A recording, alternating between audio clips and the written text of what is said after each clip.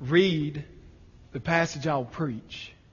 And I want you to follow closely as I read. It's very important, the order which John wrote the passage, which we're going to look at this morning. In John chapter 12, beginning in verse 36, the second part of verse 36. I want to read the passage and then hopefully expound and explain the passage. Let's all, I know we're up and down a little, but let's all stand up as we read God's Word in honor of Him and in honor of the Word. When Jesus had said these things, He departed and hid Himself from them. Though He had done so many signs before them, they still did not believe in Him. So that the word spoken by the prophet Isaiah might be fulfilled. Lord, who has believed what he heard from us? And to whom has the arm of the Lord been revealed? Therefore they could not believe. For again Isaiah said, He has blinded their eyes. God has hardened their heart, lest they see with their eyes and understand with their heart and turn, and I would heal them. And John, in commentary on that passage that we have just read, says in verse 41, Isaiah said these things because he saw Jesus' glory and spoke of Jesus.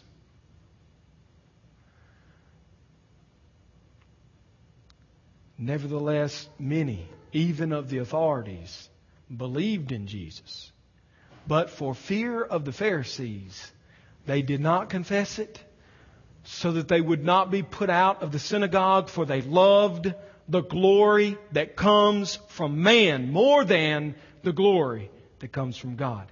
And Jesus cried out and said, Whoever believes in me, believes not in me, but in Him who sent me. And whoever sees me, sees the Father who sent me. I have come into the world as light, so that whoever believes in me may not remain in darkness. If anyone hears my words and does not keep them, I do not judge him.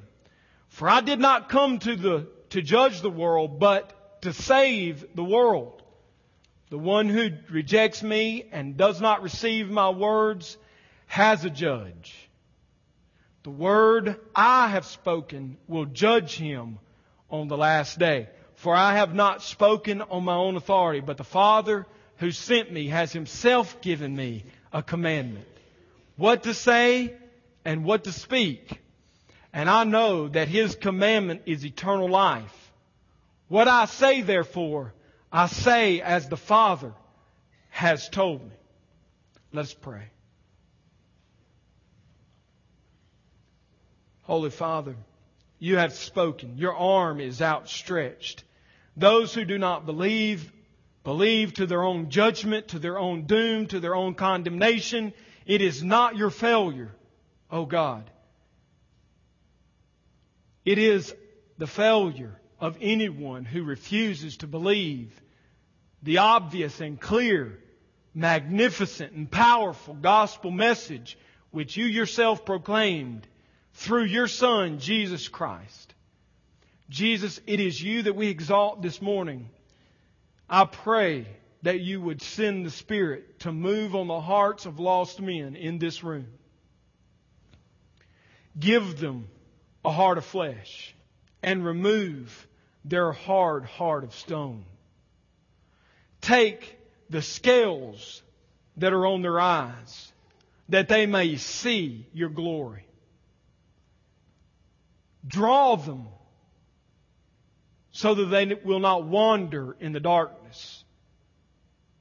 Bring them to salvation for Your name's sake. And for the saved, may we be reminded again of how glorious You are. May we have a vision of You through Your Word. by your Spirit. It is in your name we pray. Amen. You may be seated. In the last 2 weeks, this being the third of a two-part sermon series. You like that, don't you? It's often the case that somehow we end up making sermon series into 3 and 4 and 5 sermons. But in the first 2 weeks, we covered the first part of John chapter 12. And I told you at the first that what John has done in John chapter 12 is John has taken pictures, snapshots at the end of Christ's life. The last week, this is it. His ministry in public is coming to a close. Within a week, He will hang on a cross. He will be crucified. He will die. He will be buried. This is it. The grand finale. The crescendo, we might say, of the piece that is Christ's life on the earth. And it begins in Bethany. No greater snapshot may we see of the magnificence and the glory of Jesus Christ than that a Jewish woman would lose all sense of respectability to unbind her hair and pour a lifetime worth of saving from His head to His feet. Mary anointed Jesus Christ. One, because she knew it was coming to the end of His life. But primarily, I believe, because she exalted Him as the King of Kings and the Lord of Lords. She saw Him for who He was. She was not deceived, as some of the people we will talk about today were deceived. And after the coronation of this King, the anointing, the public display of who He is, He then comes into Jerusalem for His final Passover on the earth. Riding on a colt, a donkey, which symbolizes peace, and paraded to the downtown center, which was the temple, by the people calling out, "Save us now." That's what Hosanna means. Save us now. Save us now. Hundreds of thousands of people on the hillside, surrounded by sacrificial sheep headed to the slaughter, and the Lamb of God in the midst of them, and they're crying out to Him, "Save us now! Save us now!" Can you get the mental snapshot, the picture of this King of Kings riding in on the lowliest of animals, representing the peace which He brought from heaven to all who would believe on Him? He came not on a steed of war in His first coming. He came on a donkey, a colt of a donkey, proclaiming peace to anyone who would believe. What a beautiful snapshot. If you miss the glory and the significance of this picture, my fear for you is you've missed the gospel. You've missed it all. If you can't see Jesus in His coronation as the King of Kings and the Lord of Lords, you probably don't know Him. You may know about Him, but you probably don't know Him. He descended down into the temple, and the leaders of the Jews began to grumble and complain. "What good have you done?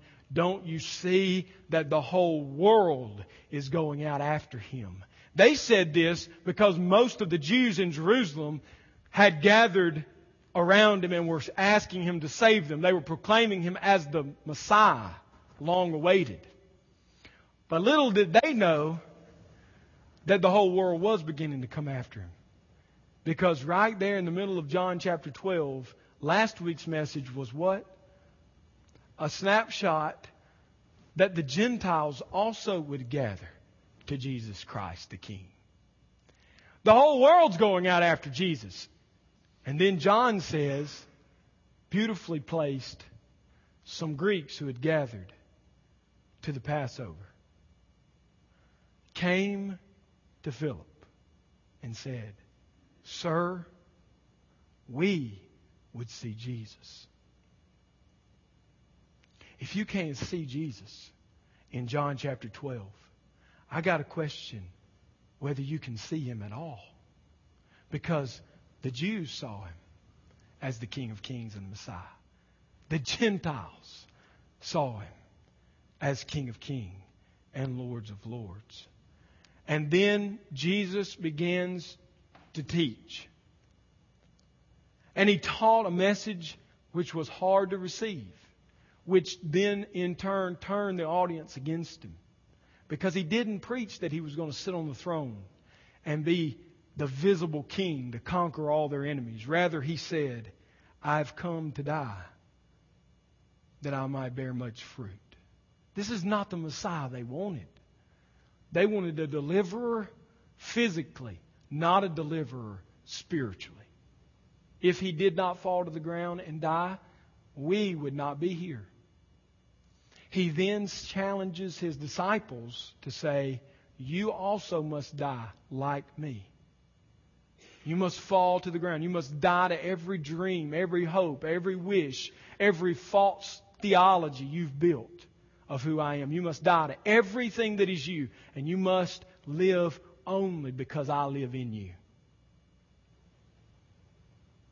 And so, what is left? What snapshot would John close the chapter with? What picture would he give us at the close of the public ministry of Jesus Christ? Jesus would no longer speak publicly. The next public words He would cry out are from the cross. My God, why have you forsaken me? That's the next public utterance that we know of. Other than that, He spoke privately to His disciples. That's the rest of the book. If you want to divide the book of John, the first chapter is the prologue. It's the introduction. It's the beginning. Chapters 2 through 12 then are the public ministry and display of Jesus Christ, His signs and His teachings. 13 through the end. Preparation for death, death, and resurrection. His preparation for death in chapters 13 through 16 is the upper room discourse where we will go to learn about the crucial parts of our theology. He instructs His men. At the end of His life, He instructs His men as to what they are to look for, how they are to live, what makes you a follower of Jesus Christ. So this is it. How is John going to close out the most consequential life in all of history? With a picture of unbelief. It's the title of this message because that's the subject of the end of John chapter 12. He doesn't close out with this grand gathering of believers. He closes out with unbelief. May it be a warning to you and to me that despite what optimistic and foolish so-called Christians might say today, most of the world today does not believe in Jesus Christ. Don't believe the lie. Christianity is one of the largest religions in the world. But there are few Christ followers, few disciples, few who would give themselves completely, utterly to see Him magnified. That's how it closes. With a stiff warning, a strong call to believe by showing us unbelief. And so we launch off into the study here. As we look, I want you to look with me at these verses. We first of all see that Jesus' teaching and miracles are rejected by those who live in unbelief. I have become thoroughly convinced as I've studied this passage that God is no failure. Everything He desires to do, He accomplishes. If you are here today unbelieving, that is not God's fault. That is your fault. That is to your condemnation, not to God's. It is not that God is hard to find. Our family, many of you know, spent time this week in the mountains of Tennessee, the Smoky Mountains. We spent a lot of time in creation.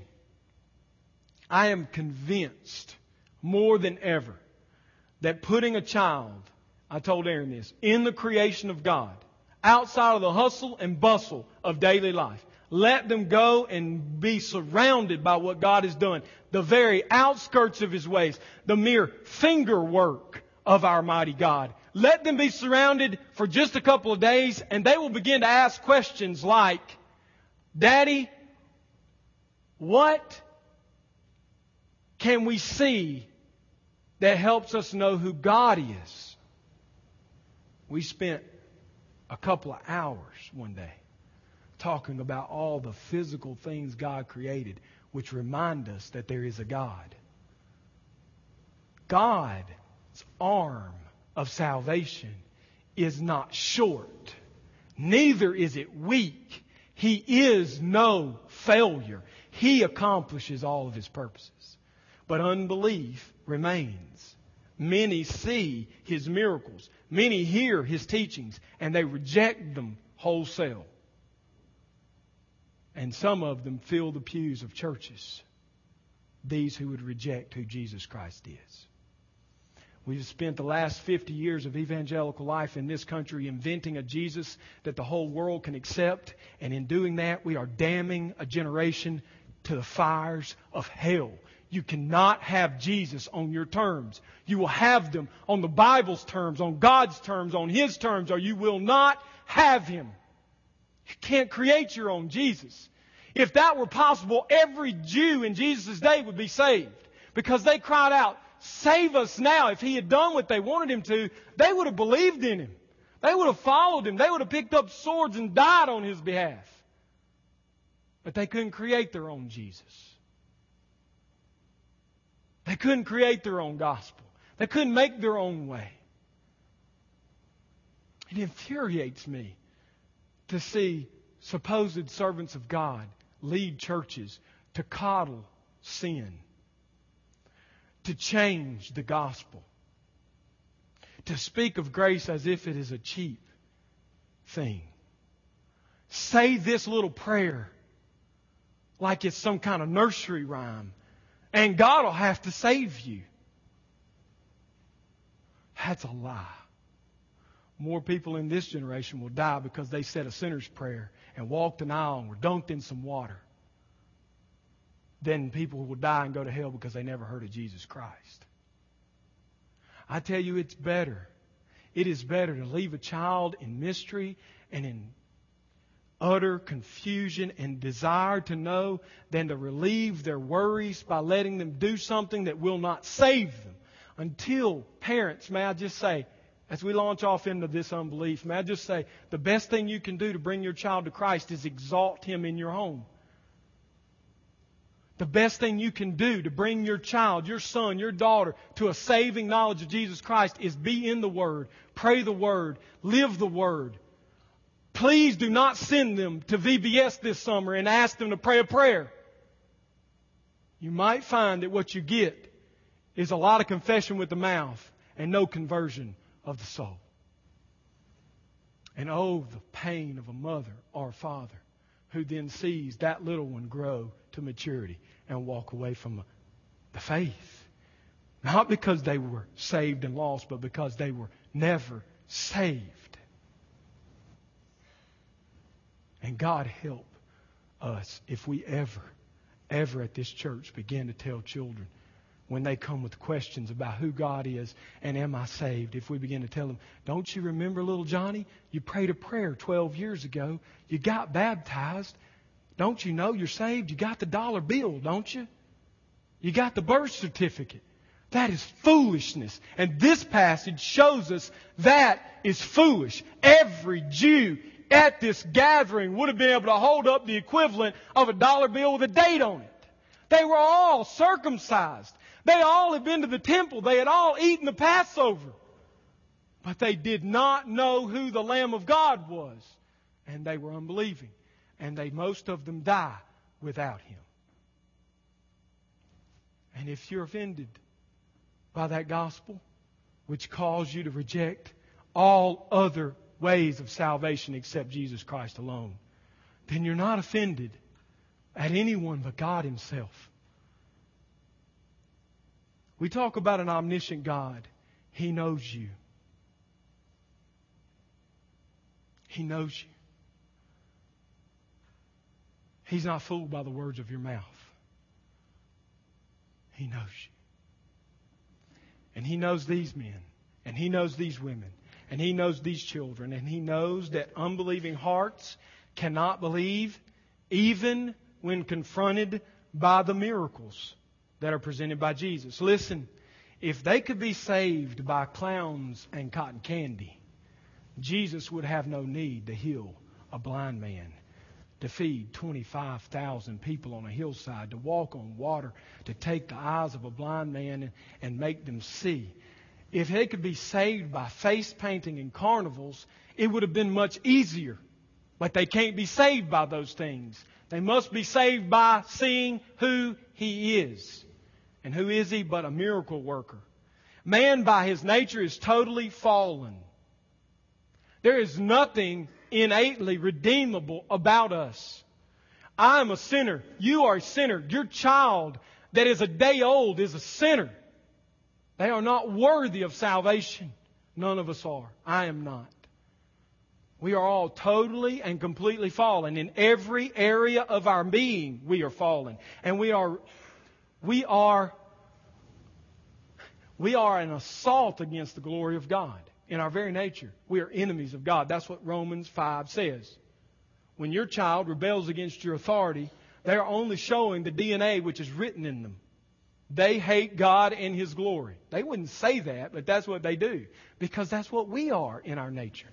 You as their parents are haters of the glory of God in your nature, in your DNA. Your total inability leaves a man unable to believe even in the face of a remarkable display of evidence. Remember John 11, Jesus raised a man from the dead who had been dead 4 days. I don't think pyrotechnics will bring a person to Jesus, because the Son of God raised a dead man who'd been dead for 4 days and people were unbelieving. You say, well, the children won't be amused and people won't be happy and joyful. And if you just preach the gospel, nobody will come.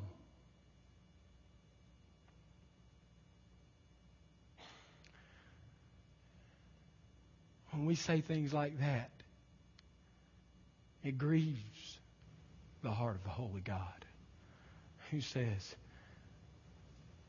I think I have no need of your service. I really don't need you to wow them into the kingdom. Simply make yourself invisible. Hide behind the cross, and I will draw all men to myself. Unbelief is the condition of all men in their nature. Paul didn't say a few people don't believe. Paul said all people unbelieve. All people are enemies of God. All people in their nature don't want God and salvation. They want their glory. They want their comfort. They want their way of salvation. That's what happens by our nature. Salvation is not dependent on our abilities to present the gospel. Let's look at this passage. When Jesus said these things, He departed and hid Himself in the passive. Even if you took this into the middle voice, hid is the act of God. God hid Him from them. He was in a huge outer court of the temple, I believe, in the Gentile court, the largest section of the whole temple. There were thousands and thousands of people there. Jesus hid, like He hid often in His ministry in John, where they're about to kill Him, where they're about to string Him up. And yet He disappears. He hides. This is that similar case. He's hidden supernaturally by God Himself. Though He had done so many signs, John said, in their presence, they still did not believe in Him. And that's why I say, salvation is not dependent on our presentation, our abilities. Listen, our job is to deliver the truth of God's Word. His job, God's job, that He assumes position and responsibility over, is saving people. I'm not saying we shouldn't practice, that we shouldn't learn new tools and new ways. We spent 12 weeks this spring learning how to present the gospel better. I'm not against training. I'm for it. But in the end, if you stumble and bumble your way through a presentation, and God, through His Spirit, empowers the gospel and converts a soul, it's God's glory that is gained, not yours. And if you present the most jam-up case for the glory of Jesus Christ ever invented by man, and everyone walks away unbelieving, that's not your failure. If you've presented the purity of the gospel, the truth of the gospel, exalted Christ, lifted Him high, everything else is dependent on the power of God. When are we successful in our presentation of the gospel? When was Jesus successful? Because here, look at the verse. He did many miracles and teachings and they didn't believe. So He failed? No. He was successful because He did everything and said everything that His Father had commanded Him to do and say. He was a success, a complete success. No failure in the ministry of Jesus. When He died with a small band of believers. A small band of believers. Many in our day comfort themselves by numbers. Many of you, unfortunately, and myself, we fall in the trap when the numbers continue to grow here at Grace Fellowship. We comfort ourselves that we must be right. More people are being saved. More people are coming. No. Sheer numbers. Though that is a good thing. We want people to keep coming. But that does not tell us whether we are a success or a failure. Some of the most successful ministries in world history have had very few followers.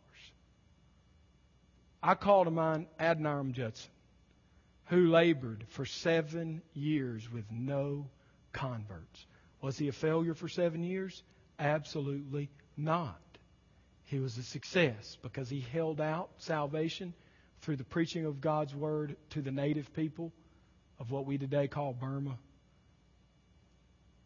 He held it out and he trusted God. He was a success and nobody was being saved. Lottie Moon died a mere 90 pounds, starving herself to death with just a few children believing and a little bit here or there in a village. She spent her whole life for the few. She was no failure. Because of men like her, women like her, and men like Robert Moffat, the house church in China today is strong. So, it's not dependent on us. The miracles and the teachings of Christ were rejected.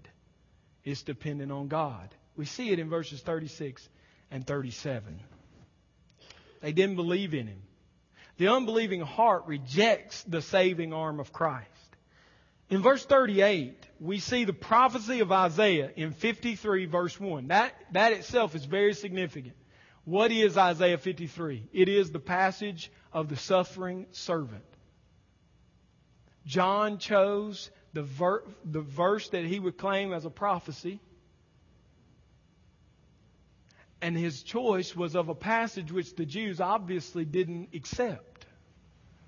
Because they were looking for a triumphant king, not a suffering servant. And here in this first verse, which is quoted, Lord, who has believed what he heard from us? And to whom has the arm of the Lord been revealed? I know that sounds like defeat, but actually what he's saying is many have heard with their ears and many have been presented with the arm of salvation, but they've not seen it. That's what frustrates so many of us, isn't it? We hold out the pure gospel the first time and the people walk off, and because we love men more than we love God, we then begin to soften the gospel, change the gospel, hoping they will be saved so we can get a decision.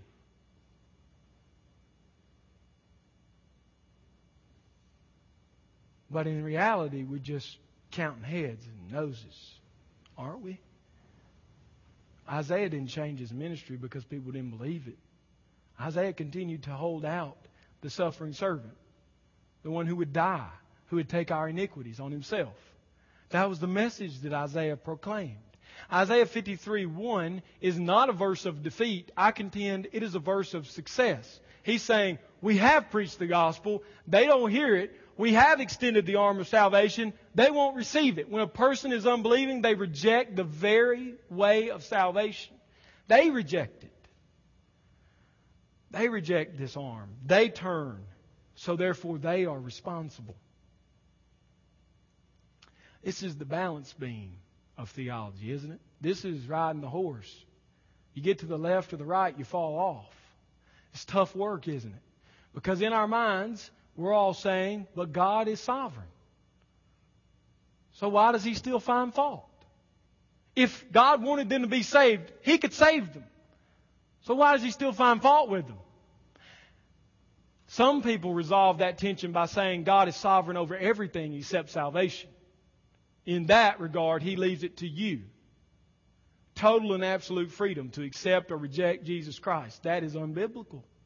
That is not true.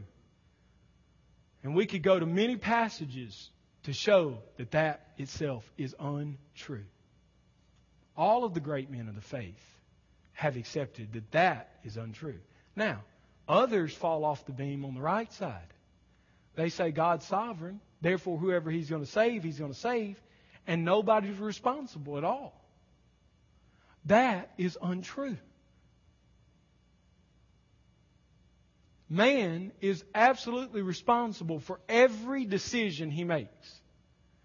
And God is 100% and absolutely sovereign over everything that occurs in salvation. It can't be, Carlton. It just can't be that way. Well, as Aaron said, it's the mystery. It is, for our finite and small minds, impossible. But for God, it is not impossible. And so, look at the order right here. Some people want to run to verse 39 and say, therefore they could not believe. See, I told you they had no choice. God's sovereign. They couldn't do it.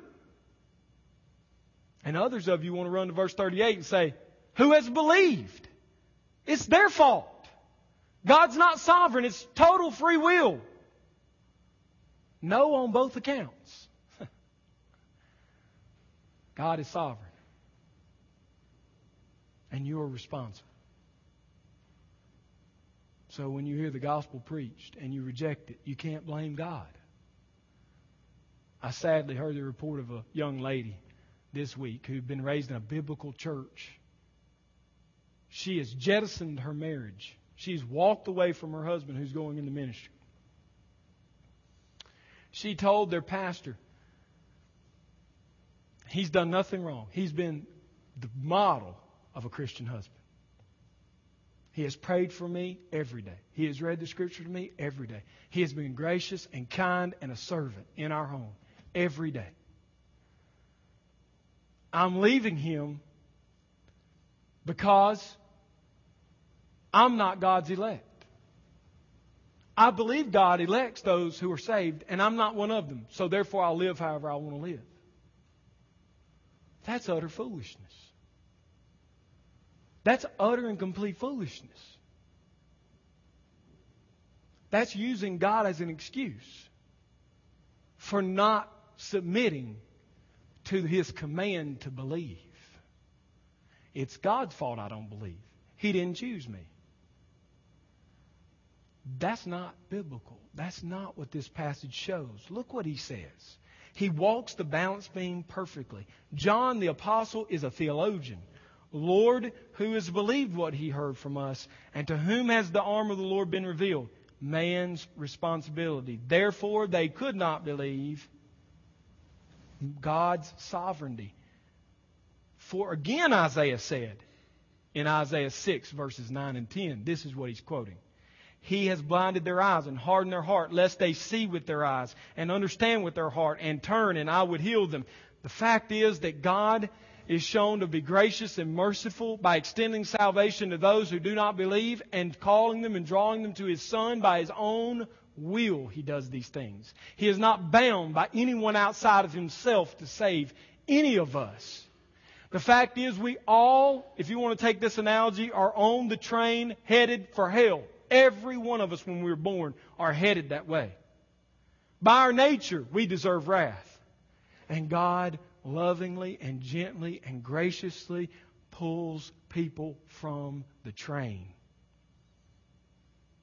He pulls people from the train.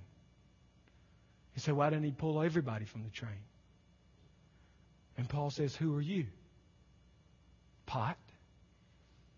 To question the potter. If He makes one for wrath and He makes one for His own glory and mercy, that's the potter's prerogative that He does that. But this passage is very clear. You're on the train to unbelief if you do not know Jesus Christ. You're there because you are an enemy of God. Unless you believe in Jesus Christ, you will stay on that train and die and go to a sinner's hell for eternity. And do not use God as your crutch to say, I'm in hell because I couldn't. I couldn't. It's God's fault. That's blasphemous. It's the worst kind of sin. The unbelieving, hardened heart of man is ultimately hardened by God, as we see at the end in 39 and 40. They are unbelieving, and then He ultimately hardens them. They hear the gospel time and again, and they reject it, and at some point God hardens them completely. They have no hope. They will not believe. This Isaiah 6 passage is so beautiful that in the middle of this, he makes a statement, John does. That's our second point. Jesus' glory is clearly revealed in the Old Testament. Isaiah said these things because he saw Jesus' glory and spoke of Jesus. And so the second point is that Jesus' glory is revealed in the Old Testament. And I want you to hold your place in John 12. I can't resist going to Isaiah 6. John did, so therefore I will. Because this vision that Isaiah had is one of the high watermarks of the people of Israel. Moses in Exodus 33 saw the backside of God's glory. The people of Israel reveled in this. They told it to their children. Moses was a hero. Moses was the great prophet. Isaiah, also a prophet, was championed because he had a vision of God, which they sang about, they wrote about, they talked about. It was one of their favorites. Look what Isaiah 6 says. In the year King Uzziah died, your earthly king is no more. He's passed away. Isaiah saw the Lord sitting upon a throne, high and lifted up, and the train of His robe filled the temple. Above Him stood the seraphim. Each had 6 wings. With 2 He covered His face. With 2 He covered His feet. And with 2 He flew. The only passage in the Bible that mentions seraphim as a name. Burning ones. Shining ones. These angels are in the Holy of Holies of heaven. Every day saying one to another, Holy, holy, holy is the Lord of hosts. The whole earth is full of His glory. And the foundations of the thresholds shook at the voice of Him who called, and the house was filled with smoke. And Isaiah said, Woe is me, for I am lost, for I am a man of unclean lips, and I dwell in the midst of people of unclean lips, for my eyes have seen the King, the Lord of hosts, Jehovah. That's Isaiah 6. Jehovah, God, the proper name of God, the Lord of hosts. That is my name. The Jews said, Isaiah saw God. John said, Isaiah saw Jesus. The next time somebody says, Jesus never claimed to be God, and neither did His apostles claim He was God, you can quickly turn to John chapter 12, verse 41 and say, oh, yes, they believed He was God. What is this vision God is sovereign. He's seated on the throne. He is sovereign. God is unchanging. God is unmoved. God, in His glory, in His essence, seated on the throne, rules and reigns over everything in the universe. Psalm 115, our God is in heaven and He does whatever He pleases. This displays the sovereignty of God. In this vision, Isaiah saw Him as the King of Kings, the Lord of hosts. That's Jesus, the sovereign one, seated on the throne. And His train of His robe filled the temple. There is no God other than this God. You're looking for another way to heaven? Another gospel? Another hope? There is no other hope. Jesus Christ is the way. He is the truth. He is the life. And the fact that He fills the temple with His robe shows there is room for no other gods. Often in the pagan temples there was a primary God, and then there were a lot of little gods on pedestals around Him. Not in the temple of heaven. In the temple of heaven there is one throne and there is one God, and He fills the temple. There is no room for any other God. That's why He said in the Great Commandments, the second one, you shall have no other gods before me. Don't make images of other things and call them God. I alone am God, and there is no other, Isaiah would say. He's sovereign. He alone is God. We see in this vision that He is worshipped. And that may seem small to you, except that the temple of heaven is filled with this chant, this praise, continually going before Him. Holy, holy, holy is the Lord God Almighty, who rules and reigns on the earth. Look what it says. And the earth is full of His glory. It shows His honor, His glory, His kingship is over all the earth. There's not 1 inch of this planet which God is not the king of that inch. He is God and there is no other. And He's being worshipped as that great and high God continually, every day. When we sing, when we pray, when we preach in these moments, if our eyes could be opened spiritually and we could see the hosts of heaven worship with us, we join their chorus. We sing His praise. It's a beautiful, beautiful picture. We aren't alone in this worship. Do you know the angels of heaven look at the church to see that their God is worshipped, and they worship God because we worship. They return worship to Him because He saves sinners. Don't come here and think what you do is trite and simple. We have the opportunity to worship the living God, to join the host of angels in heaven. One day, He will split the sky, this King of Kings. And the eyes of the people will be open. And we will begin to sing along with them.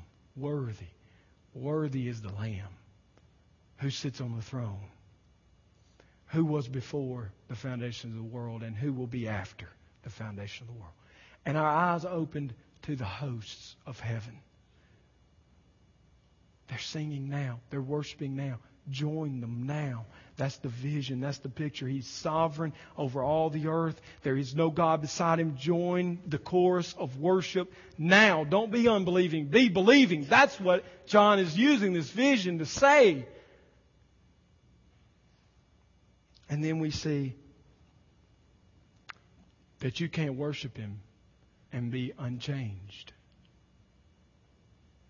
If you're here and you're lost today, you can leave unchanged, but you will leave that way because you have been untouched by His presence. When you come into the presence of God, when His Scripture is opened and your spiritual eyes see it and your heart is made alive, you can't resist it.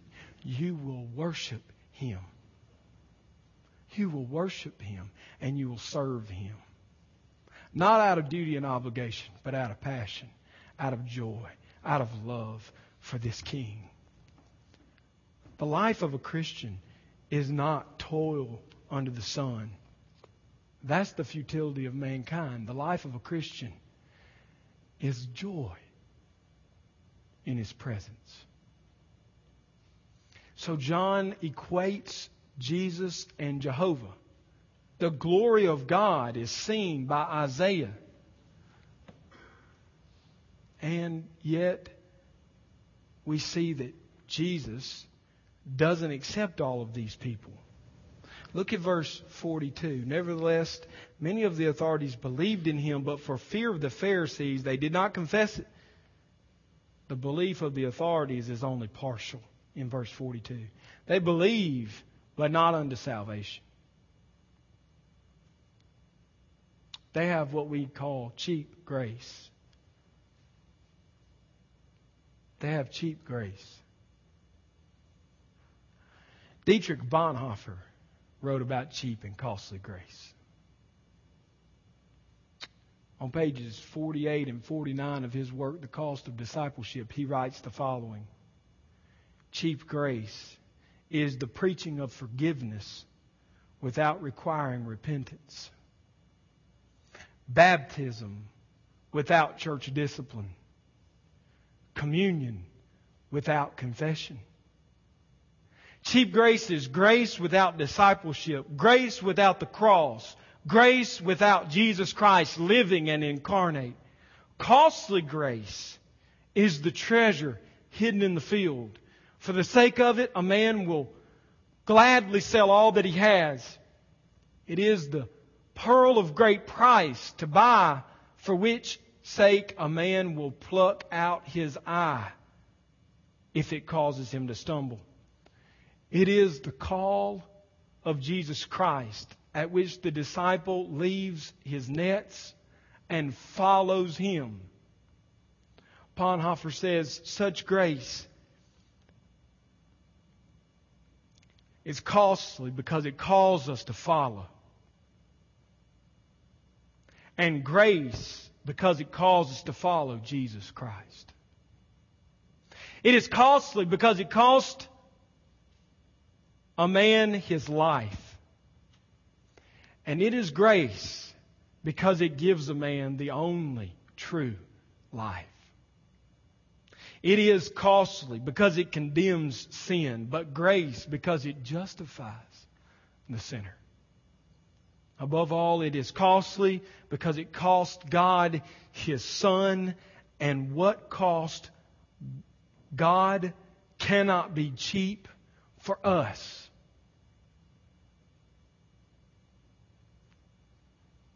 I get the feeling Bonhoeffer would not fit in our modern version of evangelical so-called faith. Where you come to Jesus on a nursery rhyme.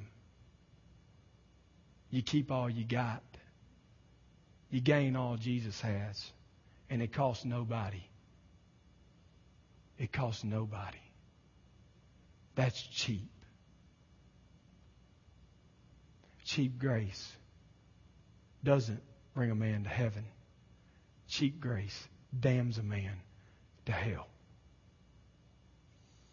And you can attend a church and you can hear preaching all your life. And you can die with cheap grace. Above all, it is grace because God did not reckon His Son too dear a price to pay for our lives, but delivered Him up for us all. As Peter says, you were bought with a price. Costly grace is the incarnate God. And that's what John in this chapter, in these verses, is saying. He quoted Isaiah 6 because he said, grace is costly. It cost the Lord of glory everything. But He did not shudder. He did not turn. He did not lose heart in the day of salvation. He drew men to Himself. The belief required for salvation leads to discipleship and sacrifice.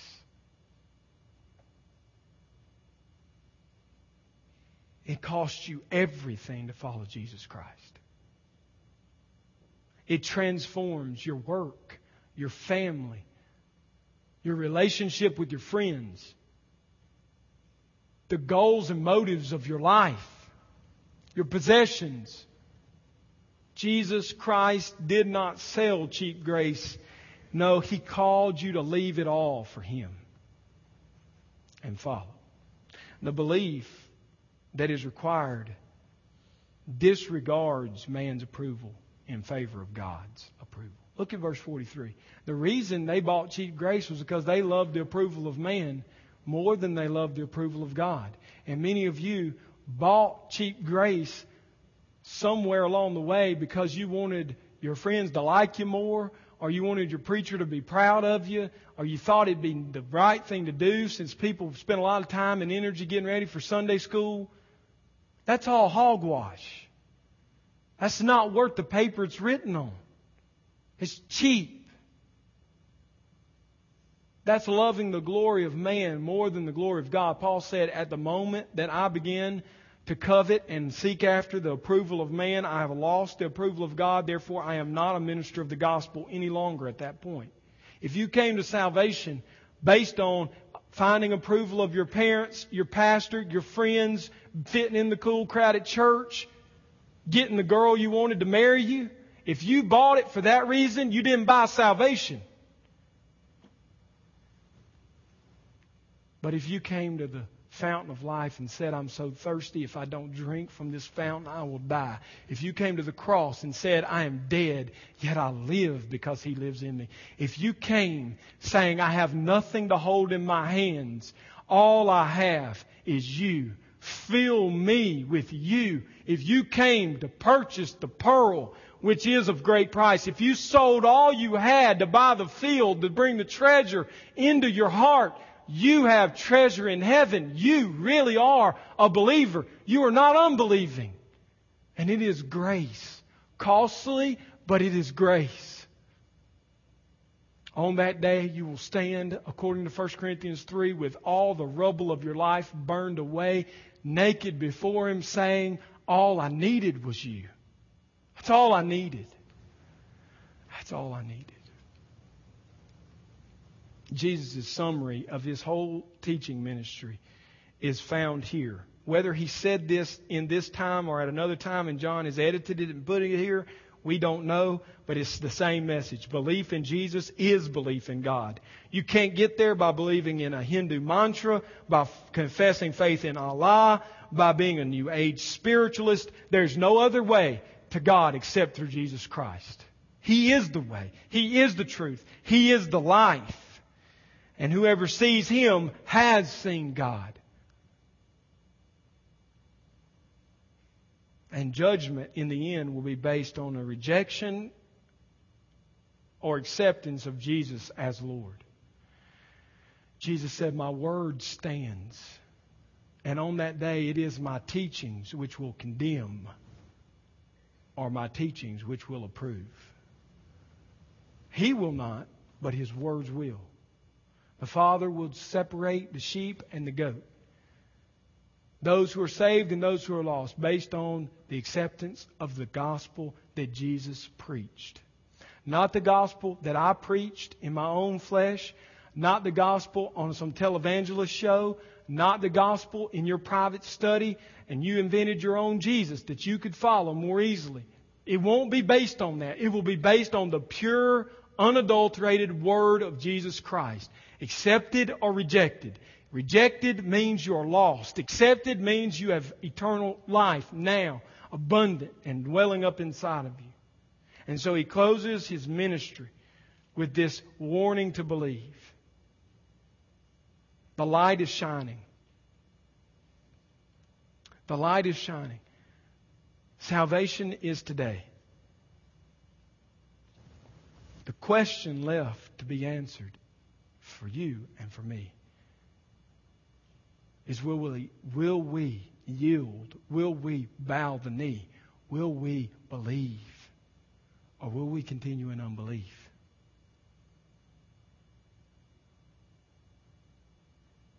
Let's pray.